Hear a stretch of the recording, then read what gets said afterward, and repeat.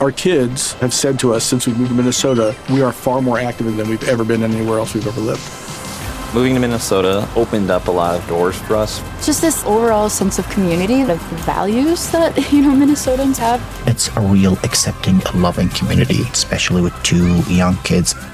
See what makes Minnesota the star of the North. New residents share why they love calling it home at exploreminnesota.com/live.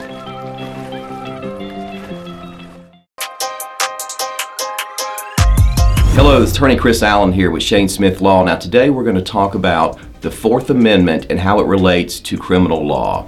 Now the Fourth Amendment to the Federal Constitution tells us that we have the right to be protected against unreasonable searches and seizures. Now what have the courts determined to be unreasonable? Over the years they've said that any search or seizure that was performed without probable cause.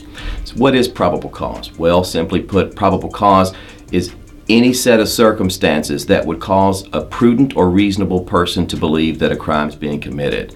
How can it be obtained? One way is through a law enforcement officer's direct observations. Another way would be through the signature from a judge on a warrant. So, if a law enforcement directly observes something, they have probable cause to search or seize something.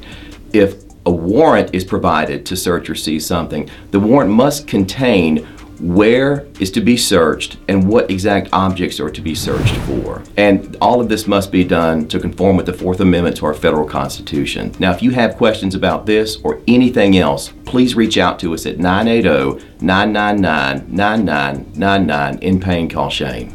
In pain, so I call Shane. 980-999-9999. In pain, call Shane.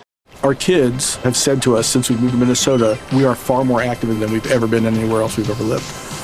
Moving to Minnesota opened up a lot of doors for us. Just this overall sense of community, of values that, Minnesotans have. It's a real accepting, loving community, especially with 2 young kids.